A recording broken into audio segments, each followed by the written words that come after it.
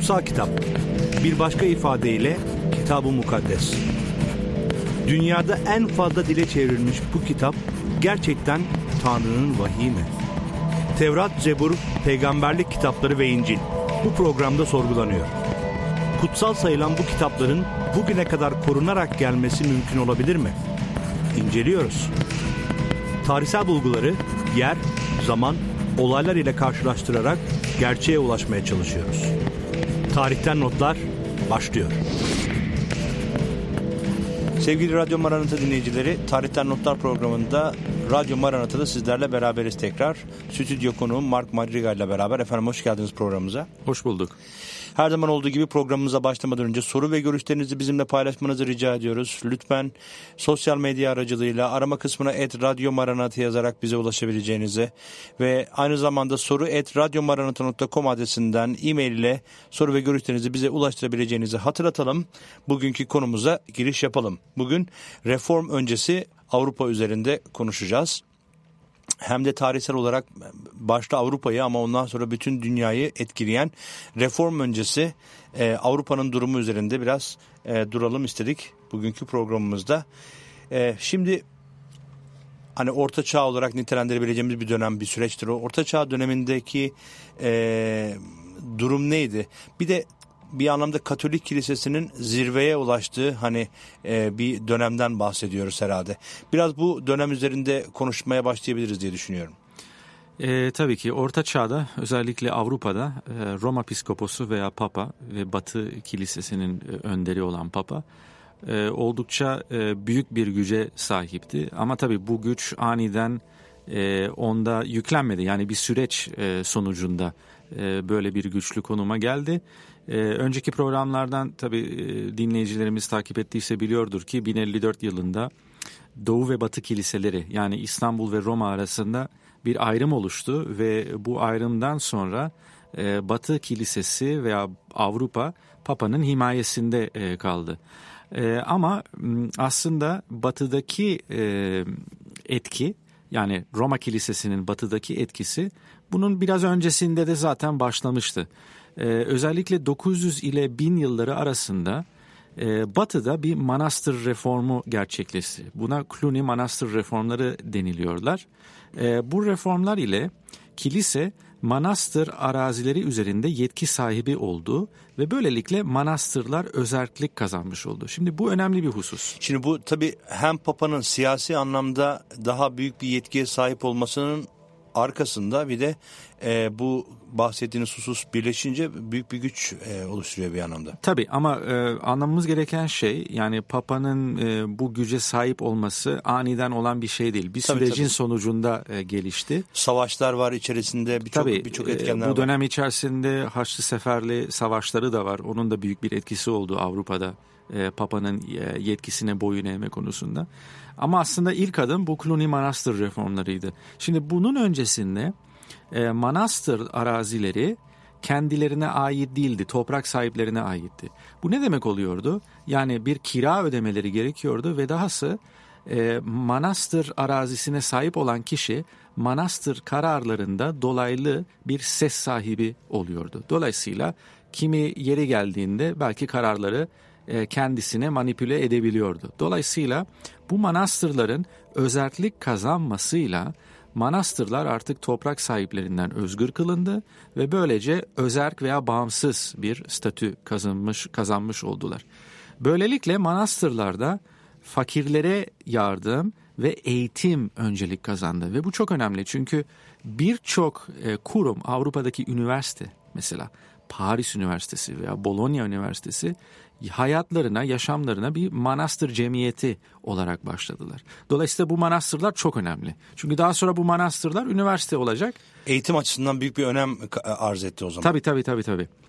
Ve bu reformlar sayesinde yeni manastır oluşumları, Türkçe'de bazen tarikatları deniliyor ama ben o kelimeyi pek sevmiyorum. Çünkü tarikat denince akla başka şeyler geliyor ama manastır oluşumları ortaya çıkmaya başladı. Yani bir yeni düşünce akımları bir şekilde ya da bu manastırlarda eğitim gören insanların o aldıkları eğitimin akabinde ortaya çıkan bir takım görüşlerden bahsediyoruz. Ekoller de diyebiliriz. Evet, ekoller de diyebiliriz. Bunların başlıca 2 tanesi Fransiskenler ve Dominikenler. Hala günümüzde devam eden oluşumlar. Bugünkü Papa'nın ismi Francis. Neden Francis? Çünkü Fransiskenlerin başı olan Asisili Francis'ten gelmedi ismi. Evet. Dolayısıyla Fransiskenler ve Dominikenler bunlardan 2 tanesi. Fransiskenler kimlerdir? Fransiskenler Asisili Francis'in öncülüğünde başlamış olan bir harekettir. Asisili Francis zengin bir tüccarın oğluydu. 1200'lü yıllarda yaşadı. 1182 yılında doğdu ve sonrasında Roma'ya yaptığı bir gezi sırasında bir cüzzamlı hasta gördü. Ve o cüzzamlı hasta yüreğine çok dokundu. Ve aklına Matta 10. bölümdeki bazı ayetler geldi. Bir şey anladı. Tanrı beni bu cüzzamlı kişi gibi görüyor. Yani benim günaha bir esaretim var. Ben ruhsal olarak hastayım ve kendisinden utandı. Atından indi, cüzzamlının üstünü örttü kendi giysileriyle ve daha sonra varını yoğunu satıp kendisini kiliseye adadı. Giysilerini çıkarttıktan sonra bir cübbe giydi, bir ip kuşakla kendisini artık bu eski hayatından ayırttığını gösterdi ve daha sonra Francis'in izleyicileri oldu ve Fransisken hareketi, Fransisken ekolü böyle başlamış oldu. 1210 yılında da Papa 3. Innocentus'un izniyle kendi düzenini kurdu ve kendilerini daha çok fakirlere yardım etme konusunda ve müjdeyi duyurma konusunda adadılar. Ve Francis çok ilginç çünkü kendisi Haçlı Seferlere karşıydı mesela.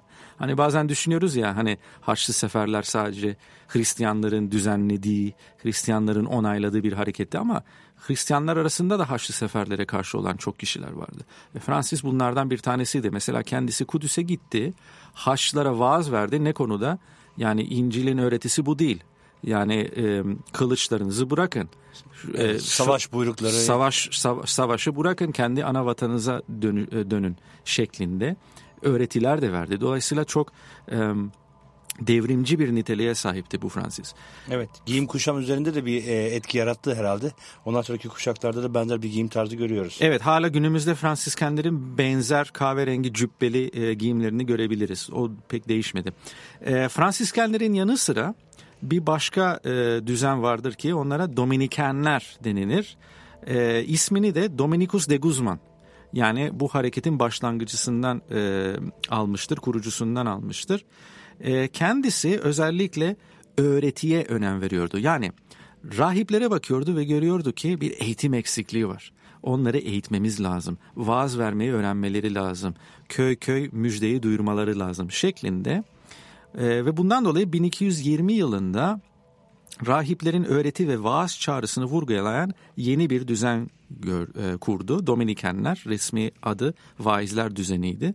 Onlar da beyaz bir giysi ve siyah bir pelerin giyiliyorlardı. Bunun için siyah frerler veya siyah kardeşler olarak da tanınıyorlardı. Şimdi Dominikenler önemli. Neden? Çünkü Dominikenler içerisinden bir adam çıktı. İsmi Thomas Aquinas'tı. Ve Thomas Aquinas skolastik akım, skola okul demek, skolastik akımı başlatan kişidir. Skolastik akım neye önem veriyordu? Kutsal kitaptaki karmaşık konuları bir mantık çerçevesine yerleştirmek ve sistemli bir şekilde anlatmak. Dolayısıyla sistematik teoloji veya ilahiyat dediğimiz kavram orada bu ortaya şekilde çıkmaya başlıyor. Ortaya çıkmaya başladı. Şimdi bütün bunlar aslında bağlantılı. Neden? Çünkü reform hareketine baktığımızda... Ya zaten bu bahsettiğimiz çağda orta çağ süreci içerisinde gerçekleşen yıllar içerisinde gerçekleşiyor. Dolayısıyla reformun hemen öncesine tekabül ediyor. Evet, yani bunlar önemli, bağlantılı. Neden? Çünkü reform çağına baktığımızda Lutherler gibi, ondan sonra Wycliffe'ler gibi, Jan Huslar gibi reformu tetikleyen kişilerde ortak bir nokta var. Hepsi üniversite profesörüydü. Hepsi eğitim sahipleriydi. Hepsi kutsal kitabı öğrenmiş kişilerdi ve hepsi iyi birer ilahiyatçıydı. Dolayısıyla bunun tohumları aslında bu skolastik akımla ve bu manastırların eğitime önem vermesiyle Avrupa'da üniversitelerin kurulmasıyla aslında ilk adımlar atılmış oldu. Yani burada vurgulamak istediğim nokta şu. Biz zannediyoruz ki Protestan reformu pat diye Martin Luther'in döneminde ortaya çıktı. Ama anlamamız gereken şu. Martin Luther daha sahneye çıkmadan zaten bunun altyapısı Avrupa'da hazırlanıyordu. Özellikle bu akımlar çerçevesinde. Burada da ilginç bir nokta var. Çünkü genellikle din konusuyla eğitim, yani dinin daha çok eğitimsiz insanları kandırmaya yönelik bir yönü olduğu üzerinde de çok durulan bir konu var. Ülkemizde de var. Dünyanın birçok yerinde de çeşitli insanlar bu görüşü savunuyorlar. Yani daha eğitimsiz, eğitim düzeyi daha düşük insanların işte bu dini bir takım olgulara ihtiyacı duyduğu vesaire konuları dile getiriliyor. Fakat işte Luther ve onun çağdaşlarının bu akımdan etkilenerek hem gerçekten ciddi bir eğitim alıp aynı zamanda bu eğitimlerini kendi inanç çizgilerinde geliştirerek ilerlediklerini ve bunun ciddi savunucuları olduğunu, hatta bunun için bedel ödeyenlerin de olduğunu biliyoruz aslında tarih içerisinde. Luther de onlardan biriydi, o da bedel ödeyenlerden biriydi ama bedel ödeme pahasına kendi mevkilerini, kendi varlıklarını, hatta bazıları kendi canlarını bir tarafa atarak bedel ödeme pahasına bunu savunduklarını da görüyoruz. Dolayısıyla bir anlamda bu Orta Çağ'daki reform dönemi ya da reform öncesi Avrupa'sında günümüzde de etkin olan bu düşüncenin yersiz ve aslında dayanaksız olduğunu da ortaya koymuş oluyorsunuz bir anlamda. Yani tabii aslında dinin eğitime düşman olması bence yanlış bir ikilem. Çünkü yani burada gördüğümüz gibi Avrupa'da aslında başlayan birçok üniversite dini kurum olarak başladı. Ve sadece o dönemde değil, çok sonradan mesela Newton gibi, Pascal gibi özellikle aydınlanma çağında çıkan birçok hani bilime katkıda bulunan bilim adamı Hristiyandı mesela. Ama genellikle hani toplumda hani sanki bilimle inanç birbirine karşı veya eğitim ve inanç birbirine karşı tarzı sahte ikilemler sunuluyor. O tabii ayrı bir konu. Evet. Zaman zaman programlarımızda, başka programlarımızda bu konulara da değiniyoruz ama benim aslında altını çizmek istediğim nokta bu. Yani din adamları hani toplumun önünde duran ve kendi inancını başkalarına empoze etmeye, anlatmaya çalışan insanlar, doğru bir şekilde aktarmaya çalışan insanlar aslında ne kadar eğitimliyse ibadetin yaşam biçimi de, ibadetin yaşama uygulanışı da o kadar kaliteli ve doğru şekilde gerçekleşiyor. Fakat ne yazık ki bugün mesela Türkiye gibi ülkelerde, bizim ülkemizde örneğin bir Hristiyan din adamını yetiştirebilecek okullar yok. O da ayrı bir eksik, açıktır diye düşünüyorum. Bu dediğim gibi benim kişisel düşüncem. Tam tersi devlet katında ve toplum katında böyle eğitimli insanların varlığı aslında daha kaliteli bir kitlenin de ortaya çıkmasına olanak sağlayacaktır diye düşünüyorum. Zaten reform bunun en açık örneklerinden bir tanesiydi. Şimdi Luther öncesi reformcular üzerinde biraz konuşmak istiyoruz ama ilk bölümü kapatmadan önce söylemek istediğiniz son bir şey varsa alayım, sonra ilk bölümü kapatacağız. Tabii yavaş yavaş göreceğiz ki hem bu okulların açılışı hem bu eğitimin yaygınlaşması ama aynı zamanda ki henüz bakmadık ama buna da bakacağız. Papalık makamının gittikçe güç kazanması ve yozlaşması zamanında Avrupa'da bazı ters tepkilere yol açacak ve bu ters tepkilerin doğurtacağı şey bu reform hareketi olacaktır.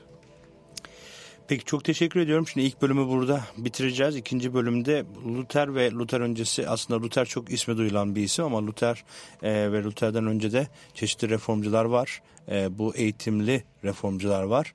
Onlar üzerinde de konuşacağız ikinci bölümde ve reform öncesi Avrupa'yı incelemeye devam edeceğiz. Kısa bir araya gideceğiz değerli dinleyiciler. Lütfen bizden ayrılmayın. Bu arada soru ve görüşleriniz varsa lütfen bize yazmaktan çekinmeyin. Henüz programa katılmış olanlar için bir kez daha hatırlatalım. Sosyal medya hesaplarında arama kısmına @Radyo Maranatha yazarak bize ulaşabilirsiniz. Aynı zamanda soru@radyomaranatha.com adresinden de e-mail yoluyla soru ve görüşlerinizi bize bildirebilirsiniz diyelim. Kısa bir ara için sizden izin isteyelim. Kısa bir aranın ardından görüşmek üzere.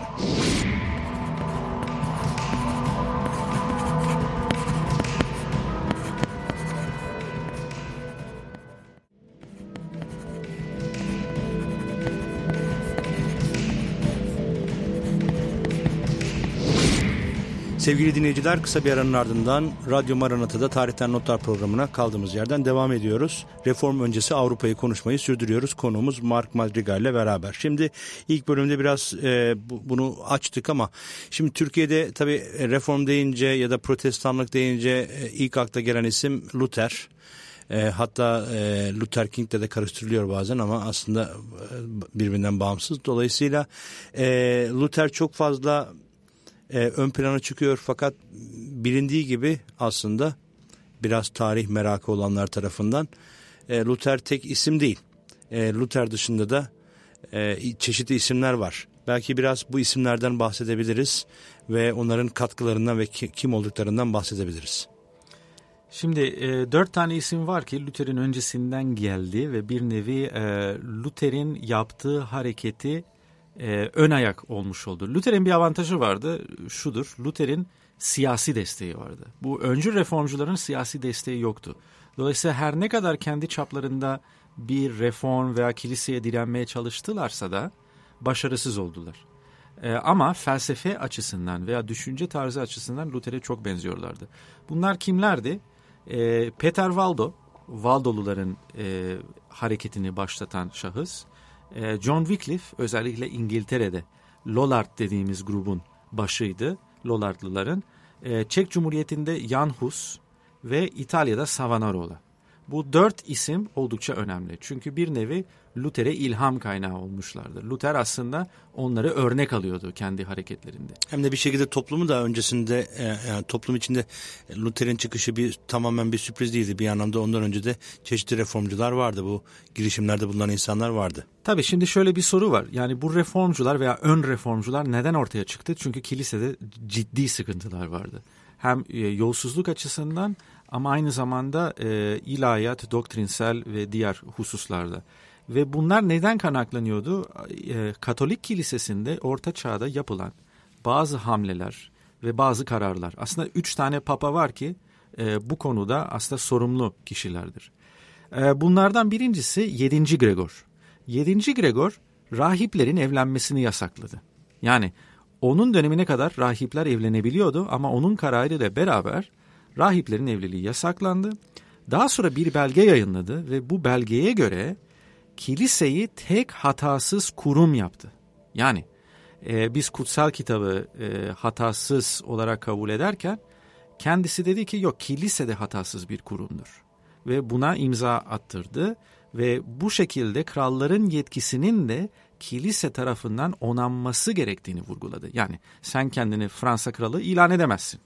Bunu onayan birisi olması lazım. Ancak bunu biz yaparız. Ancak bunu hatasız kurum olan kilise yapar şeklinde. Zaten bununla ilgili büyük bir tartışma yaşandı 1075 yılında. Buna büyük atanma tartışması deniliyor.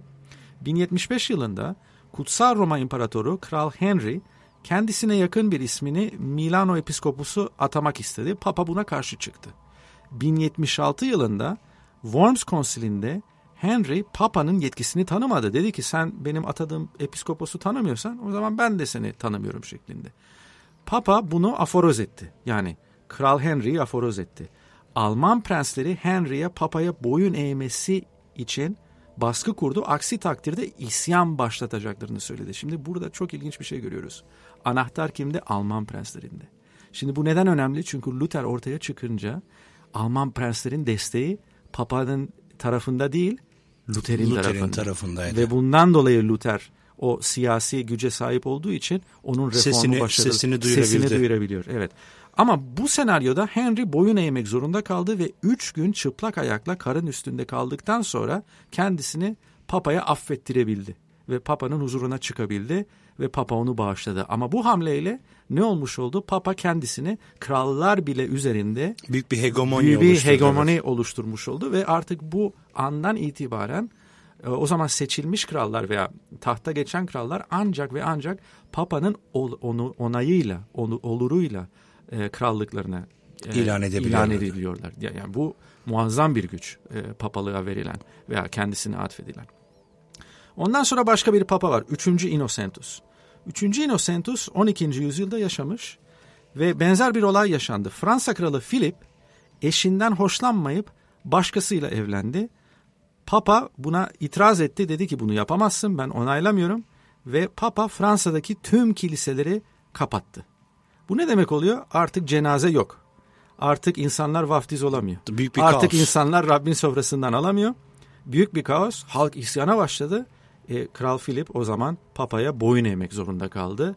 Ve o kararı geri almak zorunda kaldı.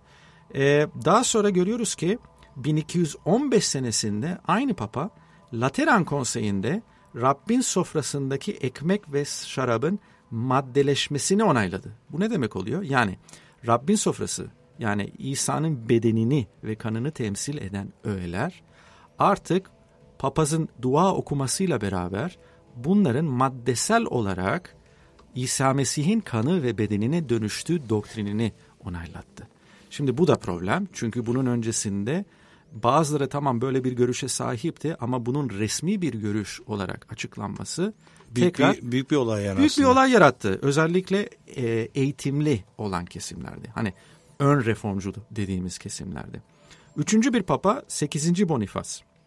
O da 1300'lü senelerde, 1300'lülerin başlarında papalık yaptı ve bir ferman yayınlandı. Ve bu yayınladığı fermanla beraber Katolik kilisesinin dışında kurtuluşun var olmadığını ilan etti. Yani reformcular bunu duyduklarında, ön reformcular soru soruyorlardı. Yani şimdi Rum Ortodoks'tan kurtulamaz mısın? İlla da Batılı Katolik mi olacaksın kurtulmak için? Bu insanlarda şüphe uyandırmaya başladı. Eğitimli insanlardı. Aynen, eğitimli insanlarda ve bu tarz olaylar, krallarla sürtüşmeler, papalık ve siyasi devletler arasında gerginliğin artmasına neden oldu. Ve bundan dolayı özellikle Luther geldiğinde, bu çok önemli, Alman prensleri Luther'i desteklediler. Çünkü artık yüzyıllar boyunca papaya boyun eğmekten de bıkmışlardı. Siyasi olarak, ekonomik olarak vesaire. Zaten bağışta da bulunuyorlardı. Roma'daki büyük St. Petro maddi olarak katedrali da bir olarak. külfiyeti vardı tabii. Tabii. Ama dediğimiz gibi Luther ortaya çıkmadan önce ön reformcular vardı. Bunlardan ilki Peter Valdo adında Lyonlu bir tüccar.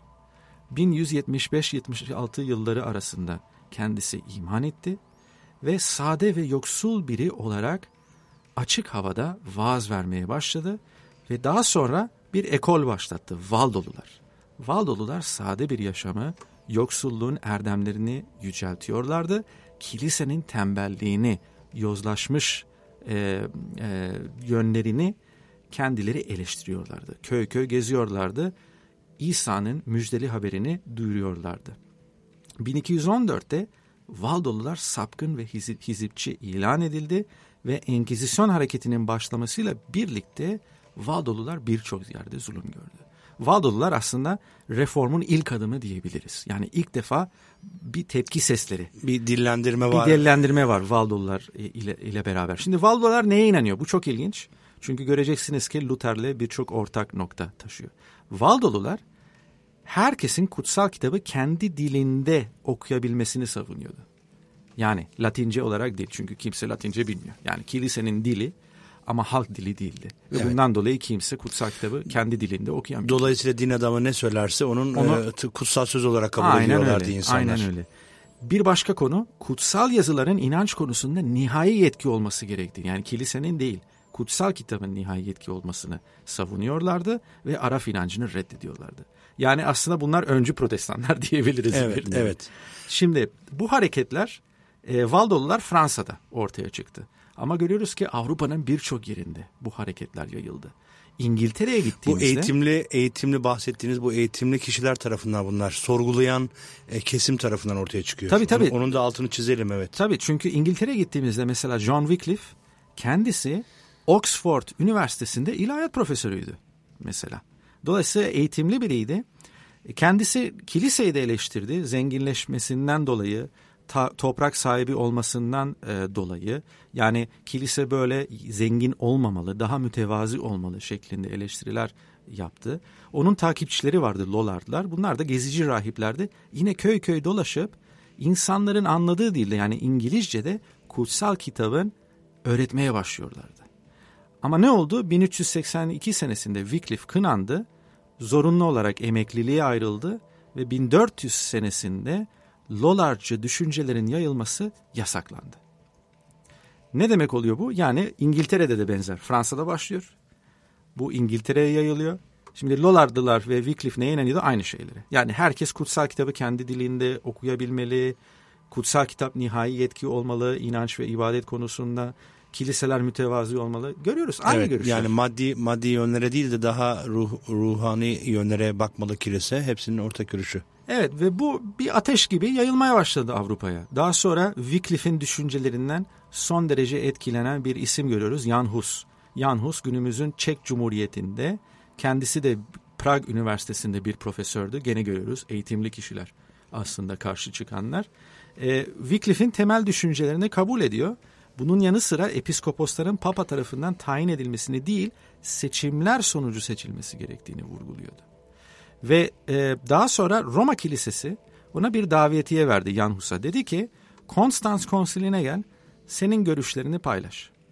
Ve güvenli geçiş sözü verildi. Ama o güvenlik geçiş sözü tutulmadı. Konstans Konsili'nde geldiğinde Jan Hus'u yakaladılar ve diri diri yaktılar. Ve bu şekilde Jan Hus vefat etti. Şimdi bu çok önemli. Neden?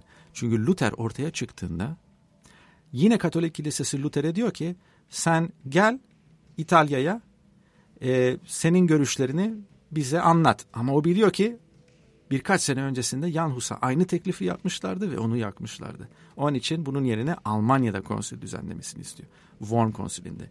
Jan Hus'un görüşleri de Wycliffe'in görüşleriyle ve Waldo'nun görüşleriyle aynı görüşlerdi. Son bir ismi bahsedelim. Zaten zamanımız da dar. Savonarola. Savonarola da İtalya'da yaşamış bir ön reformcu. 15. yüzyılda yaşıyordu. Floransalı bir rahipti. Özellikle rahip ve üst sınıfların ahlaksız ve yolsuz hayatlarını eleştirdi.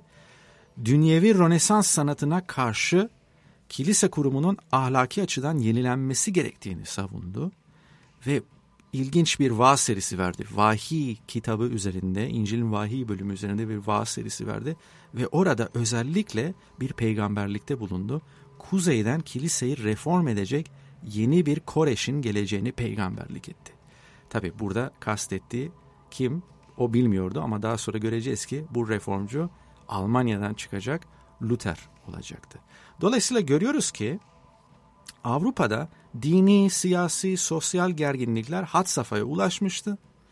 Kilise yapısında ahlaksızlık vardı, aşırı zenginlik, yolsuzluk problemleri vardı kilisede. Siyaset işin içerisindeydi. Tabii. Yani siyaset ne zaman din işlerine karışıyorsa zaten ortalık karışıyor. Evet, kaos çıkıyor. Aynen ve kilisenin alt sınıflarla gitgide artan bir kopukluğu söz konusuydu. Dolayısıyla artık iş işten çıkmıştı. Bir yerden bir patlak vermesi kaçınılmazdı. Bu öncü reformcular denedi ama siyasi desteğe sahip değillerdi. Luther denediğinde prenslerin desteğine sahipti ve bundan dolayı onun hareketi bu sefer başarılı olabilir. Evet, zaten Luther'in reformundaki en önemli noktalarda, hani akılda kalıcı en önemli noktalarda ilk başta yaptığı şeylerden bir tanesi kutsal kitabın kendi dillerinde, insanların kendi dillerinde okuyabilmesi için tercüme etmesi. İşte kilisenin yaptığı yolsuzlukları ve yanlışları onların yüzüne çarpması. Tabii dediğimiz gibi bütün bu reformcular bu girişimlerinden ötürü bayağı sıkıntılar da yaşadılar. O başlı başına başka bir program konusu. Zaten reform üzerine yaptığımız programlarda bunlara uzun uzun da değineceğiz. Söylemek istediğiniz son bir şey varsa alayım. Biz ayrılan sürenin sonuna geldik. Tabii Luther'in bir başka avantajı, bu tabii başka bir programın konusu ama o dönemde kitapların yazılı, çünkü eskiden sadece yazıyla bunlar çoğaltılabiliyordu ama baskının ortaya çıkmasıyla çabucak kitapların yayılması ve yaygınlaşması. Zaten Luther'in de en önemli silahlarından bir tanesi kalemiydi ve bundan dolayı Avrupa'da çok başarılı oldu. Peki, çok teşekkür ederim bugünkü paylaştıklarınız için. Reform öncesi Avrupa üzerinde konuştuk sevgili dinleyiciler. Soru ve görüşlerinizi bize iletmekten çekinmeyin. Onu hatırlatalım tekrar size. Bir sonraki programda tekrar görüşmek dileğiyle. Hoşça kalın efendim. Esenlikle kalın.